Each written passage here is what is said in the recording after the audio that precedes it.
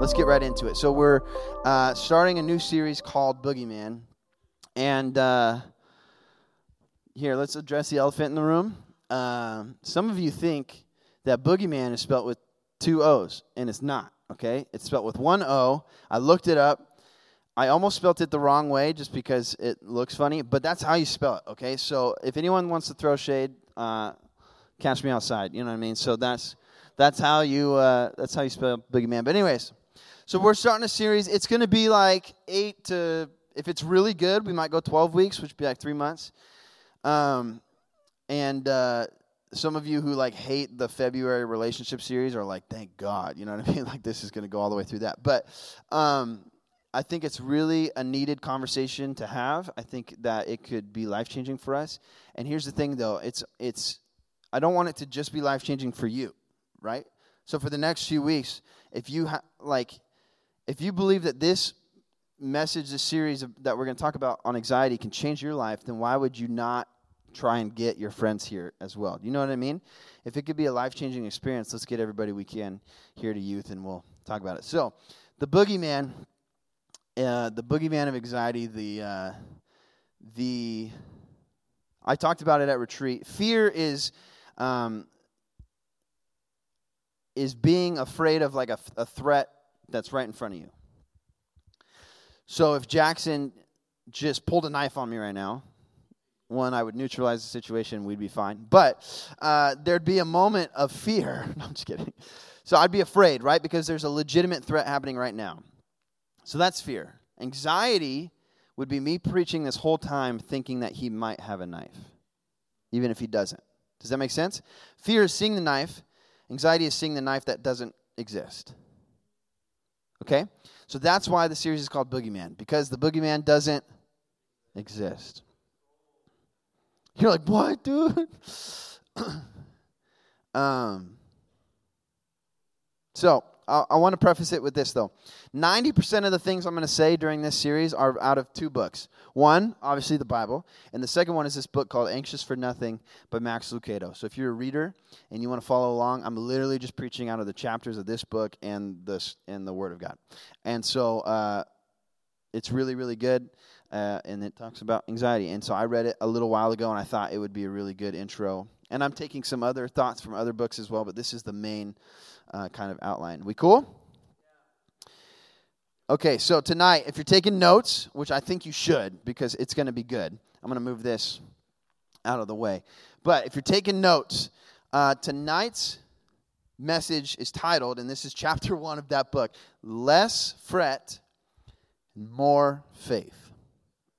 Less fret, more faith. Max Lucado talks about anxiety. He's got a couple quotes right off the bat in this chapter. He says, anxiety is not so much a storm as the certainty that one is coming. Not the sight of a grizzly, but the suspicion of 1 or 2 or 10 or maybe 20. A mild case of anxiety is like, there might be a bear. While you're camping, there might be a bear here. A severe case of anxiety is there might be 20 and they're all trying to kill me. And so the first thing I want to say, and this is pretty obvious, some of you are going to be like, duh, but I just want, if you write this down because it's super simple. You already know this, but I want to start off with this, that life is less enjoyable when you're anxious. It just is. Can I get an amen? Right? For any of you that have been anxious, raise your hand if you've ever been anxious in your life real quick, just so we can get like a standard of who I'm talking to. Okay, cool, everybody in the room. And some of you struggle with anxiety. Some of you just have moments of anxiety. I don't struggle consistently with anxiety. I have moments of intense anxiety once or twice a year where like my body hurts. like I could feel it. It's really weird. It's probably bad because I don't know that it's there until my body hurts. And I'm like, I'm really anxious right now. I need to chill out and do something or whatever. It'll like throw my back out. It's really weird. I'll get like chiropractic adjustment after having an anxiety attack. But on whatever side of the spectrum you're at, life is less enjoyable when you're anxious. I don't like the times when I'm anxious. And those of you that struggle with anxiety on a consistent basis, life isn't all that fun when you look at your anxiety. You don't laugh as much. You don't see the beauty in life as much. You don't see your friends being happy as much. You don't see the place that you live as good anymore. You don't see your situation as good. You don't see the blessings that God has blessed you with. You'll see, right, you might have someone give you some nice clothes, or you might get, for those of you that just got your license, you might get a new car. You might get some good grades on a test or whatever. But if you're crippled by anxiety, you won't see any of those things. And you'll actually talk about how bad life is and how bad you're struggling and how bad everything is going despite the blessings that God's putting in front of you. And you'll blame the wrong things for your mood. You'll start blaming symptoms for your anxiety instead of the cause. And here's one that I wrote down for me when I get anxious is I don't get lost in my kid-like imagination anymore. If you know me, I'm just a big kid. Sometimes it's to my detriment, but I'm goofy. I like to mess around, and I like to dream big. And for those of you that have ever been in a meeting with me, or especially in like a church staff meeting or whatever, I'll dream big. I'll just have this crazy idea and whatever. And sometimes it's not all that realistic. But more and more I'm trying to be more realistic, and so you've probably seen that side of me recently. But I know when I'm anxious, the kid-like imagination goes out the window. Everything is doom and gloom, and it's like a mixture of, the book talks about how it's a mixture of Eeyore and Chicken Little. The sky is falling, and it's disproportionately falling on me. Right? So you're not just a pessimist. And don't take this wrong because I've been there, but in the moment you're a selfish pessimist, where it's really bad and it's worse for me than it is for you. Anybody ever been there? And I'm not calling you selfish. I'm saying everybody raise their hands. We've all been there. It's just when you're crippled by anxiety, it's all focused in on what's happening to you and how bad it is, and you see. Here's another thing that happens when you're really, really anxious, or when you slip into that ugly word depression, is you think everybody else's life is really good and yours is really bad. Even if somebody's struggling with something, it doesn't seem like they are as bad as you are, right? So it's just a snowball effect that happens. And some of you know this, but I'm just recapping. So let's talk about the difference between anxiety and fear. And we talked about it a little bit, where fear is me seeing Jackson with a knife, and anxiety is me thinking that he has one even if he doesn't. But fear, write this down, fear creates a moment, and anxiety creates a trajectory. So what I mean by that is fear, you guys ever heard in school about fight or flight? It's like a fear moment will when you're afraid of something, it will trigger adrenaline, and then you'll either fight or flight, meaning you'll either stand up to whatever you're afraid of or you'll bail, right? I'm not saying either one is better than the other. If a bear's coming, you probably should bail. You know what I mean? Your fight or flight instinct should probably flight, okay? But so fear creates a moment. I remember times where I was afraid. But I didn't necessarily stay afraid of those things. It just happened. It was scary. It was like, right? Sometimes it's traumatic and turns into anxiety. But fear creates a moment, and anxiety creates a trajectory, meaning that I'm going to continuously be afraid of this thing even if it's not anywhere near me. It's like people who are like super, super afraid of spiders. There doesn't even have to be a spider in the room, but if you just say spider, ooh, right? Ooh, spider, what? Right? It's like this consistent, and it's a silly joke because people could be afraid of spiders and it's not going to change their life. It's whatever. But we see things like that all the time with our anxiety. Whatever the trigger is, it just keeps going. So fear is a moment, and anxiety creates a trajectory for our life. So we have to break it. Amen?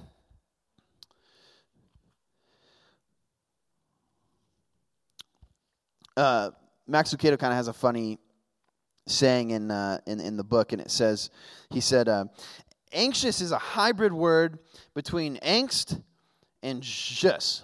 And angst is a sense of unease, and just is the sound that you make when you're out of breath.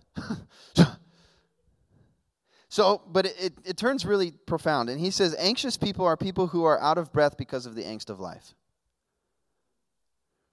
So it was silly, but now it makes a lot of sense. Anxious people are you ever been swimming in the ocean and there's just this consistent swell, wave after wave after wave, and you feel like you can't catch your breath? When you live a consistent life of anxiety, life just feels like that. That you're just in the wave, just like hoping for some air, right? And so this series, and a little bit today, we're gonna talk about how to get our breath back, how to get our air back. And we talked about this at camp a little bit at retreat. If you were there, I said, some of us just need to get us back, the person we know, the person that hasn't been there in a while, right? So let's figure out how to get our air back. Here's a couple facts about anxiety. This is why I'm spending a lot of time this year on this subject. I don't want to dwell on anxiety in a let me phrase this the right way. I do not want to enable your anxiety. So me preaching on anxiety means that I, as your youth pastor, am going to come against yours and my anxiety, and it's going to have no place in us anymore. Make sense? It does not mean that I am going to become educated on anxiety so that I could care for you extra specially every time you're anxious. No, I just don't think you should be anxious as much as you are, because I don't think that's of God, right? And so I want to make that really clear. This series is not to enable anxiety and to tell you why you're anxious. This series is to tell you why God says that you don't need to be anxious. Okay? But here's a couple facts. This is why I'm so fired up about it. The U.S. is the most anxious nation in the world. We have $300 billion spent a year on stress-related ailments through medication and loss of productivity. $300 billion on anxiety. From 1997 to 2004, so it's a 7-year span, anxiety meds, like spending on anxiety meds in the U.S. went from $900 million to $2.1 billion in a 7-year span. A lot of it having to do with Y2K. Everyone thought the world was going to end when we hit 2000 because our computers couldn't compute going from 99 to 00, but whatever.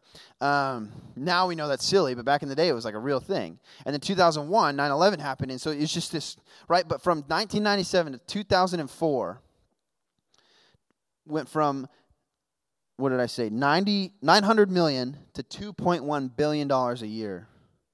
And now we're at $300 billion a year on anxiety medication and loss of productivity, meaning that you're working and then you have to remove yourself from work because of an anxiety attack or something like that. And so they count that in this census.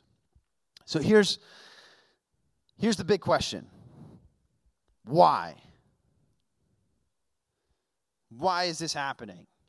Why did we have such a big jump? I named some like world issues that happen that are obviously going to make us more anxious. My grandparents owned a travel business where they would take tour buses across the country. My mom and dad, before they had kids, my dad would drive the bus. My mom was the tour guide. Super cute. But anyways, my grandparents owned the business, and when 9/11 happened, the business went under. They lost it, lost everything. Why? Because nobody wanted to fly anymore. Anxiety crippled the nation. So those types of things are real, but that's not the only reason. Why is it residual? Right now, what's going on? I know that we've had a pandemic. It's 2020, and some of you, I don't know where you land on your thoughts on COVID. It doesn't really matter. I'm just saying there's been events that have happened, but then we've just been stuck. So why? Here's 3 things. These are not the only 3 things. There's a list of hundreds and thousands of things that can make you anxious. But these are 3 things that I think have made our generation anxious. Number 1 is change. We don't like change. Change is hard. Change is tough. And in today's world, if it doesn't change, it's not good. Number 2 is we just move faster. You ever been sitting by your microwave wondering, like, dude, when is this thing going to be done? Anybody? Right? Back in the day, you had to bake it, right? And now you just put it in the microwave for a minute and a half, and you're like, oh, come on, I want my Hot Pocket. It's like, what? Or if your computer is not running at the speed of light, you're like flipping tables and calling Cox and telling them that you're not going to pay another dime if they don't speed this thing up, right? Well, you guys probably don't, but you've heard your parents do it. But everything has to move fast, right? If your phone's moving slow, right? If you're on Instagram and it's got the little circle thing, what's the first thing you do? Check the Wi-Fi. Wait a second. And if you got unlimited data, you just turn off the Wi-Fi. I'm sick of this,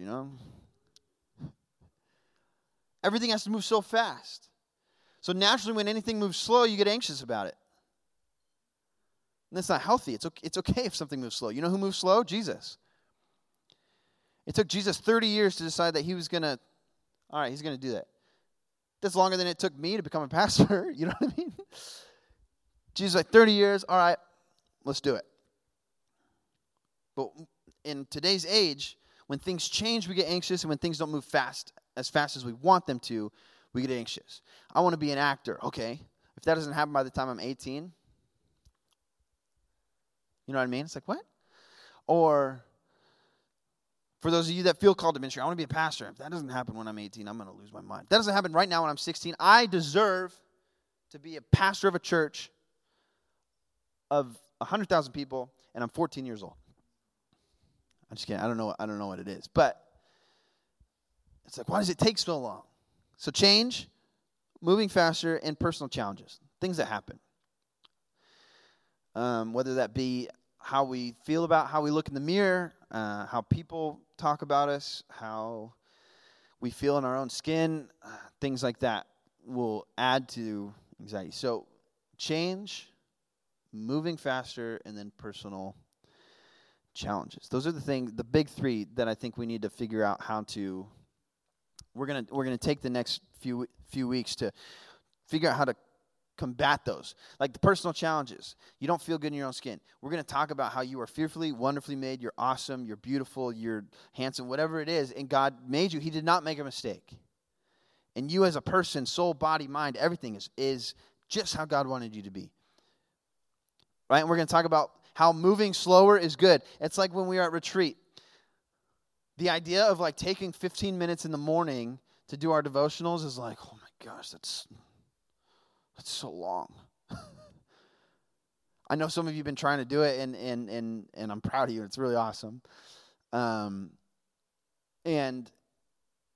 But it's not natural for us because it's like, oh, well, usually I just go on my Bible app and there's a verse of the day. I read it in like 5 seconds, so I move on, It's like, okay, well, slow it down. Nothing ever good happens out of like a quick pace.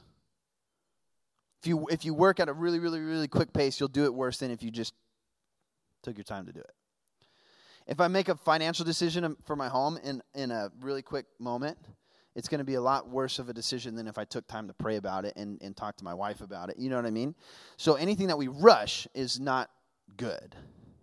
And then change. We got to be okay with change. And you know what helps us to be okay with change is that in the midst of the change, God is the same yesterday, today, and forever. Amen? So we have something that's like consistent and through. Where am I at? 7:56. Okay. Sorry, there's so much to talk about, and I'm excited about it, so here we go.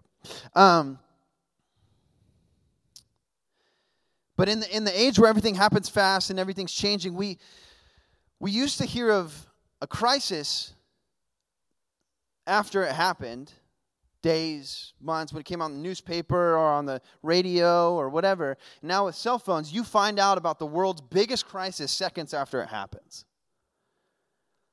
And when you have your phone open all the time, your screen time's like 16 hours a day, like you're just being downloaded with all this junk all the time. And you, as a 14-year-old guy or girl, are carrying the world's problems because of our accessibility to social media. And you, as a junior high or high schooler, me as a young adult, we don't need to carry the weight of the world. That's not our job. I've got enough to worry about in my own house. Like making sure Vince has enough to eat, and Danielle has enough to eat, and Roxy has enough to eat, and our lights stay on, right? And if I'm constantly worrying about what's happening in Beijing, like, you know what I mean? Like, what? And I'm not saying that you don't want to be informed about certain things.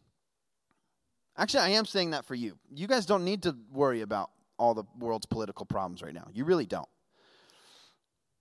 Until you can vote, you don't really need to worry about it. You could know about it, and you could be informed about it, but carrying the weight of it does not make any sense for you. I'm only going to carry the weight and the worry of stuff that I can make a difference in. If I can't do anything about it, it has nothing to do with me. And that's like a super contrarian viewpoint. People are like, "Oh my gosh, you want them to be ignorant?" No, I don't want you to be ignorant. I just want what you're doing to matter. There's a Francis Chan quote that the worst thing is not failing at something. The worst thing that could possibly happen in your life is being really good at something that doesn't matter. I would rather fail at something a bunch of times than be phenomenal at something that has no impact on the world. Amen? So that's kind of what I'm talking about. But here's another thing that happens with our anxiety. When we miss peace, peace is the goal. And when we miss it and fall short and land on anxiety, we feel really guilty. It's like, whoa, why am I anxious? Brett always talks about not being anxious and being filled with peace. And I'm anxious again. And he's going to hate me. And if I tell him about it, he's going to be disappointed. And right? Or for you girls, if I tell Danielle about it, she's going to be like, stop doing that. And I'm like, I'm easy for you to say, right? And it's like, you feel bad. And so you don't need to feel guilty. This series is not to give you a guilt trip if you struggle with anxiety. This series is to free you from it. Amen? So Philippians 4:6. Write down Philippians 4, 4 through 7. That's going to be a scripture we go back to all the time. But let's read a portion of it first. Philippians 4, 4, verse 6. Yeah. Here we go. Do not be anxious about anything, but in everything, by prayer and supplication with thanksgiving, let your requests be made known to God. For some of you, this is an awesome scripture. For some of you, you're like, why is this in the Bible? It says, be anxious. Don't be anxious about anything. Or other translations, be anxious for nothing. And you're like, thanks for the advice. Don't be anxious about anything. Thanks, Paul. You know what I mean? It's like, why would he say that? Don't be anxious about anything. Hey, it's like if you came to me, Brett, I'm really struggling with anxiety, and I'm like, yeah, just don't. You know what I mean? Be a man. Or whatever. That's a meme online, so I just said it. But I'm really struggling with depression. Yeah, don't do that. Don't be depressed about anything. You'd smack me in the face. Or you'd scream and yell and run out of my office and leave the church and tell your parents about how awful I am. And it's in the Bible. It says, don't be anxious about anything. And it just makes, if you struggle with anxiety, you just want to flip a table, right? You're like, so why does it say that? And here's why I think it says that. Don't let anything in life leave you perpetually breathless and in angst. It's not saying that you can't be anxious. It's saying that you should not be identified by your anxiety. Max Lucado has a wonderful quote that I think is awesome for this. It says, the presence of anxiety is unavoidable, but the prison of anxiety is optional. The presence of anxiety is unavoidable. We're all going to have a moment of anxiety. We're all going to have moments where we feel anxious and all that kind of stuff. But the prison of anxiety, where we feel crippled and bound and we can't get out of it, that is optional, and there's a way out, I promise. And still, you might want to fight me right now, but I promise there's a way out.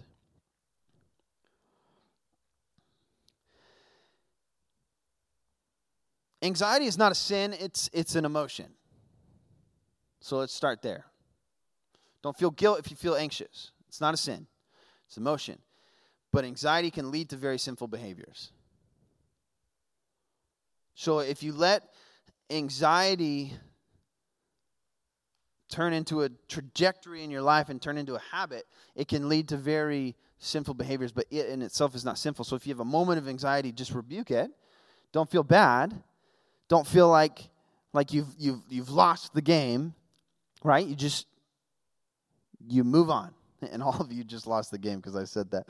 That's funny. Okay, but let's read this. Luke 21, verse 34. Do I have it up there? Luke 21, 34. Okay, I don't even need to turn to this. Check this out. But watch yourselves, lest your hearts be weighed down with dissipation and drunkenness and cares of this life, and that day come upon you suddenly like a trap. So watch yourselves, lest your hearts be weighed down with dissipation and drunkenness. And this can talk about like actual drunkenness with alcohol and stuff, but there's another aspect that this is talking about.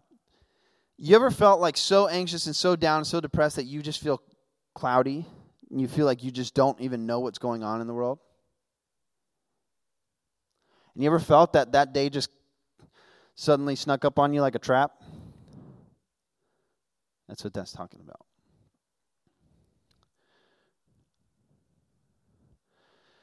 Dissipation, drunkenness, and cares of what? This life. Remember what I said like 5 minutes ago? About not worrying about things that you don't have any control over? That's what this is talking about. It's in the Gospel of Luke. It's awesome. So if you're anxious, let's read the whole scripture, Philippians 4 through 7. We'll take our time with this. So here's the whole thing. Not just the don't be anxious part. Rejoice in the Lord always. Again, I will say rejoice. Let your reasonableness be known to everybody or everyone. The Lord is at hand. Do not be anxious about anything.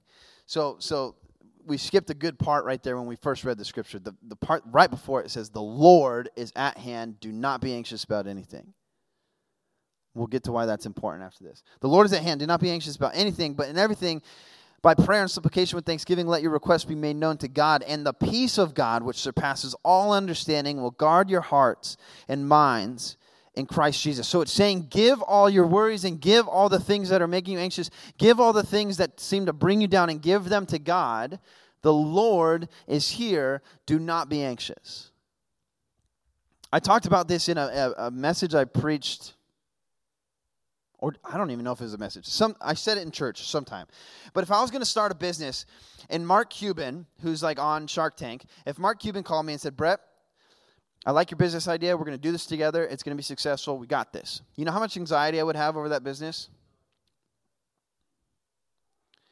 And so when God says, Chris, I have a plan for your life. I know what's going to happen. And if you trust me, it'll work out. Why do we have anxiety about it? Why do I trust Mark Cuban more than I trust God? Because I don't have a full understanding of who God is. Right? So the issues here are resolved if I understand fully who God is and then I just trust Him. God, I don't know what I'm going to go through life. I know that people have been through a lot of tough stuff. I know that I might lose money at times or I might lose this. But God, if I just trust you and I believe that you're consistent, and God, I know that you have got a plan for me and for my family and for my friends. God, just peace in Jesus' name. Right? That's the idea. And I talked about it at retreat, where the last 3 years, my number one goal has been peace in my house, in my mind, in my family. And the only way that I have peace is if I don't worry about everything that's going on in the world. I'm aware of it. I know what's going on, but I'm not worried. Because why? Because I trust God. And I know He's going to work it out. I know there's been times where like I worked 2 jobs before the pandemic, and then I worked 1 job. And when you are supporting a family, going from 2 jobs to 1 job is scary. But I trusted God. God, you'll provide, and He has. So here's another thing. When you're praying, this helps me when I'm anxious. There's this thing called calm. We could throw it up there.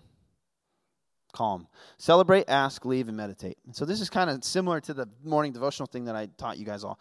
But celebrate means I'm going to celebrate Jesus for how good He is. I'm going to celebrate God. I'm going to be thankful. God, you're so good.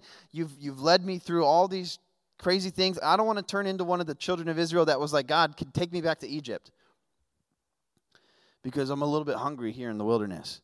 God's like, I've taken you out of Egypt. I'm taking you to the promised land. Trust me, right? And so I celebrate God. I ask for what I need. God, rid me of this anxiety. Rid me of depression. Rid me of stress. God, give me peace. Lord, calm the storm inside of me, right? And then I leave it with him. After I've said, God, will you take this away from me? I trust that he will do it, and I leave it.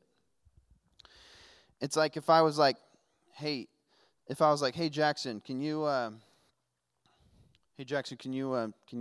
take this?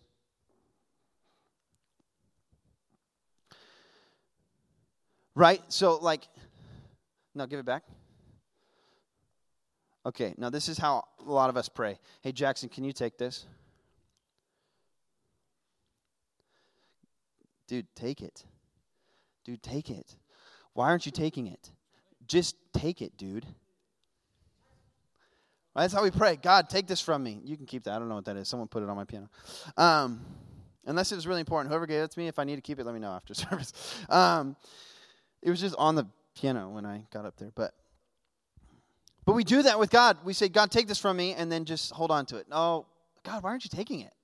That's crazy. Why aren't you taking it? Right? We just got to let it go.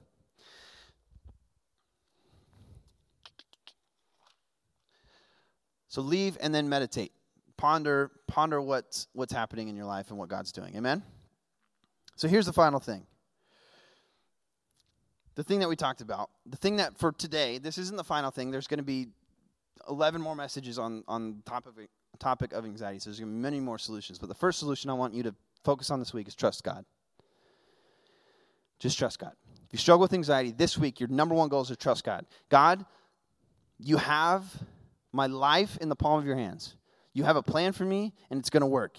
God, no matter what it is, I see people who are running in the Paralympics with no legs, and they're happy and running and celebrating. Life happened to them, but you had a plan for them.